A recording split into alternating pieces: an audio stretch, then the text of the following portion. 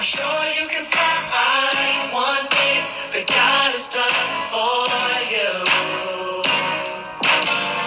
Now think of one more time that you've been blessed. I'm sure you can find. Well, praise the Lord, brothers and sisters. Prayer partners, we come together one more time. It's because I love the Lord that I'm here, and I pray it's because you love the Lord too that you're here. And to know that 2 Corinthians chapter 12, verse 9 tells us that my grace is sufficient for you. We thank God for his word. I'd like to read my devotion today, that we both hear and our faith be increased, and that we will continue to stand on God's promises. And the devotion reads as follows. The other day I was riding home after a hard day's work. I was very tired and deeply depressed when quickly and as suddenly as a lightning bolt the verse came to me, "My grace is sufficient for you." When I arrived home, I looked it up in the Word, and it finally came to me this way: "My grace is sufficient for you." My response was to say, "Yes, Lord, I should think it is." Then I burst out laughing. Until that time, I had never understood what the holy laughter of Abraham was. This verse seemed to make unbelief totally absurd. I pictured a thirsty little fish who was concerned about drinking the river dry, with Father River saying, "Drink away, little fish, my stream is sufficient for you." I also envisioned a mouse afraid of starving after 7 years of plenty, when Joseph says to him, "Cheer up, little mouse, my granaries are sufficient for you." Again, I imagined a man high on a mountain peak, saying to himself, "I breathe so many cubic feet of air every year. I am afraid I will deplete all the oxygen in the atmosphere." But the earth says to him, "Breathe away, filling your lungs forever. My atmosphere is sufficient for you." O people of God, be great believers. Little faith will bring your souls to heaven, but great faith will bring heaven to your souls. His grace is great enough to meet the great things, the crushing waves that overwhelm the soul, the roaring winds that leave us stunned and breathless, the sudden storms beyond our life's control. His grace is great enough to meet the small things, the little pinprick troubles that annoy, the insect worries buzzing and persistent, the squeaking wheels that grate upon our joy.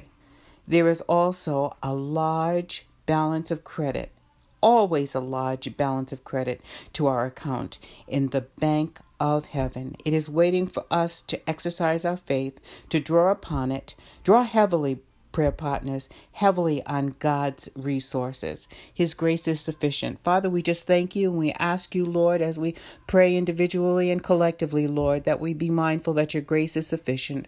Though the battles be raging, Father God, Lord, we know, hallelujah, that the battle is yours. It is not ours. May we rest in you in your unmerited favor, Father, and be mindful that your grace is sufficient. We'll be so careful, Father God, to believe all things by faith, Lord, that you are able to do exceeding abundantly above all we could ask in our mountaintop experiences and in our valley experiences. And it is in Jesus' name we pray.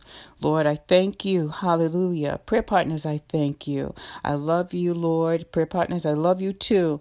And I pray that we will continue to be mindful that God is keeping us. And may the Lord watch between us while we're absent one from another. Remember, prayer changes things. Until next time, this is Sister Karen Civils. Just for me. Many doors you've closed just for me. Sometimes you will say no, so I'll be tested in your fire to purify my desires. So my blessings won't be just for me. So caught up in myself, I couldn't see. The world did not revolve around me. So storms are in your will, so I can feel what others feel. Their needs. If I could speak honestly, it don't feel good. The growing never does. It don't seem fair for you to call this love, but it's necessary pain. It's the ingredient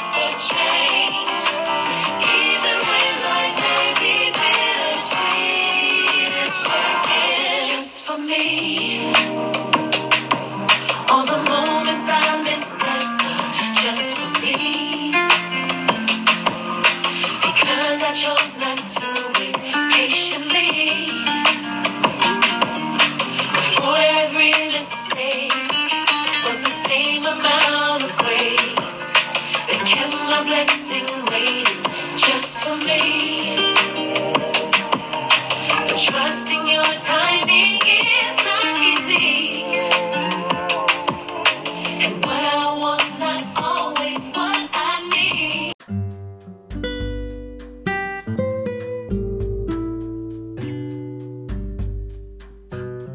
Welcome, friends and listening audience. The name of this podcast is Prayer Changes Things, and my name is Karen Civils. They call me Sister Karen. I thank God for another opportunity to come before you and to just bless the name of the Most High God and to invite Him into this podcast. And we pray that we'll be blessed as we open up the scriptures and we pray and we seek God and His caring presence. And we seek God for answers about how much He cares about us, and some of our doubts that we may have, we pray will disappear as we continue to just draw nearer to the Lord in scripture and in prayer. And so without saying much more, let us pray. Father, you tell us that your caring presence is with us always, Lord, and you promised, Father God, that you will be our God throughout our lifetime until our hair turns white with age. Father, you made us, and you said you will care for us, and you will carry us along, and you will save us, according to Isaiah 46:4. So we're asking you to have your way, Lord. Open up the scriptures, Lord, and open up our minds and our hearts, Lord, to be more caring, Father God, and to understand what your plan is for us, Lord, regarding our understanding of caring and how to care more. And it is in Jesus' name we pray. Amen. Well, praise God. The seeds of compassion, friends, and concern are buried in the human heart. And when need appears or tragedy strikes, those seeds grow to fruition quickly. Anyone with a sense of humanity is ready and willing to help another in dire need. Call it love, concern, compassion, or care. It is our willingness to reach out, provide for others in a time of need, share with them, comfort them, and just be with them. But among Christians, there is a heightened sense of caring. The very term brothers and sisters in Christ suggests a richer, deeper relationship that transcends blood relationships. Praise God. Let's talk about a caring heart. Genesis chapter 2, verse 15, we can find this. The Lord God placed the man in the Garden of Eden to tend and care for it. A caring heart was made in the Garden of Eden in the very first person on earth. God instilled a sense of caring for his creation in the first person on earth. And caring began in Eden and has been an essential part of humanity ever since. A caring spirit comes from the heart of God. And a spirit of caring is a part of family responsibility. Let us go to the book of Deuteronomy in the Old Testament, chapter 1, verse 31, and we'll find this. And you saw how the Lord your God cared for you again and again here in the wilderness, just as a father cares for his child. Friends, father and mother's love is a caring love. As God models parental love, He, at the same time, models parental care. A loving spirit is at the same time a caring spirit. We thank God for caring spirits.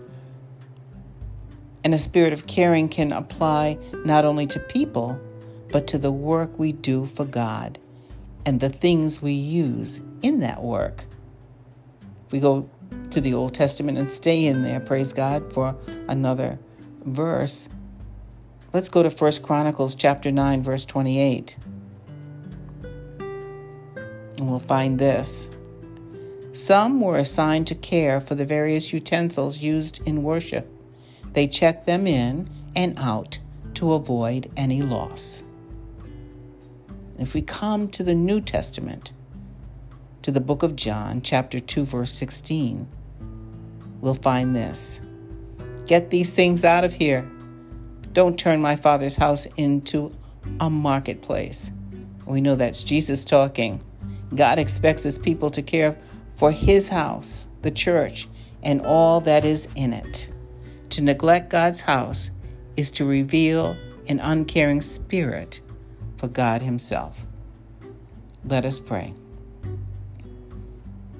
Father, surely your goodness and your unfailing love will pursue us all the days of our lives. And in times, Father, of adversity, Father, when we need help and we need strength, God, you're the one who is our refuge and our strength, always ready to help in times of trouble. And Father, in times of protection and safety, we know that you order your angels to protect us wherever we go. And so, Father, we're asking you to help us as we continue to honor you, Father, and to understand your care for us, Lord, and how it is that we as Christians should be caring for each other. And it is in Jesus' name we pray. Amen. Let's go to Proverbs chapter 16, verse 3. The Word of God says, commit your work to the Lord, and then your plans will succeed.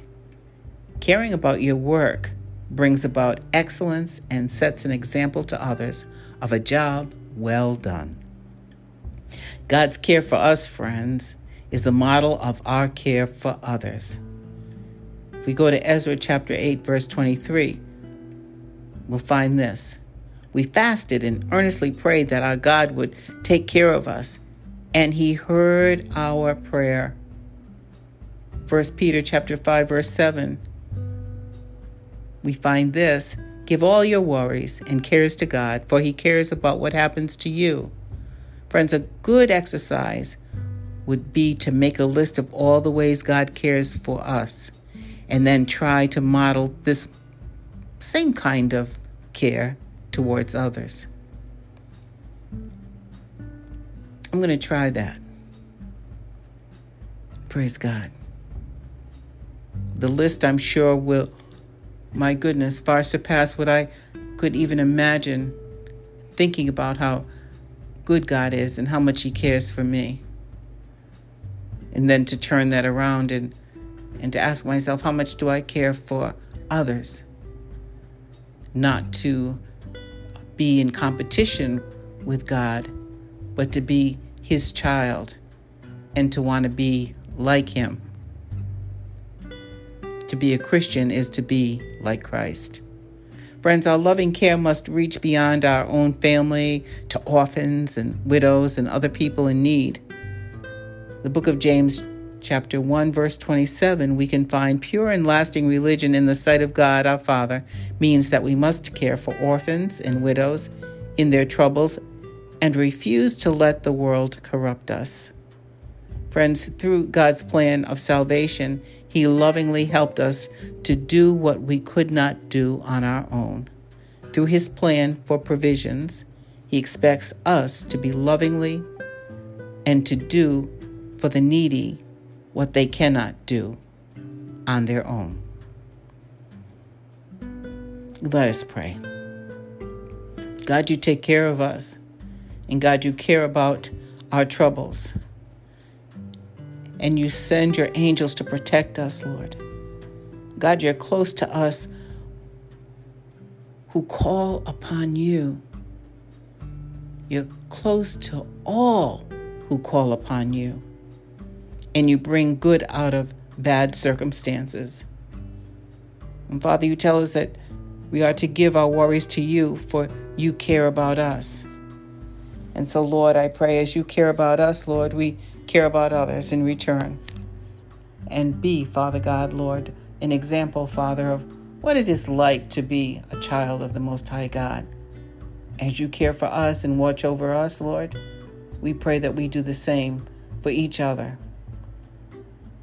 And I'm believing, Father God, Lord, that we will be better Christians, better friends, better parents, better neighbors,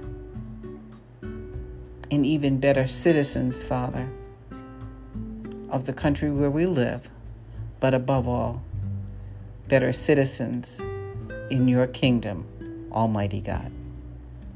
So have your way, Lord. We'll be so careful to give you the praise, you the glory, and you the honor as we continue, Father God, to be mindful about your care for us and our care for others.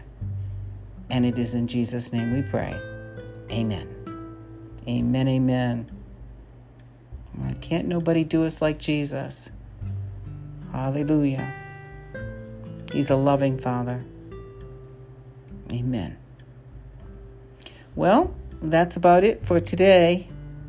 I pray that the Lord watch between me and thee while we're absent one from another. Remember, prayer changes things. It surely is changing me, and I pray it's changing you too. Until next time, blessings.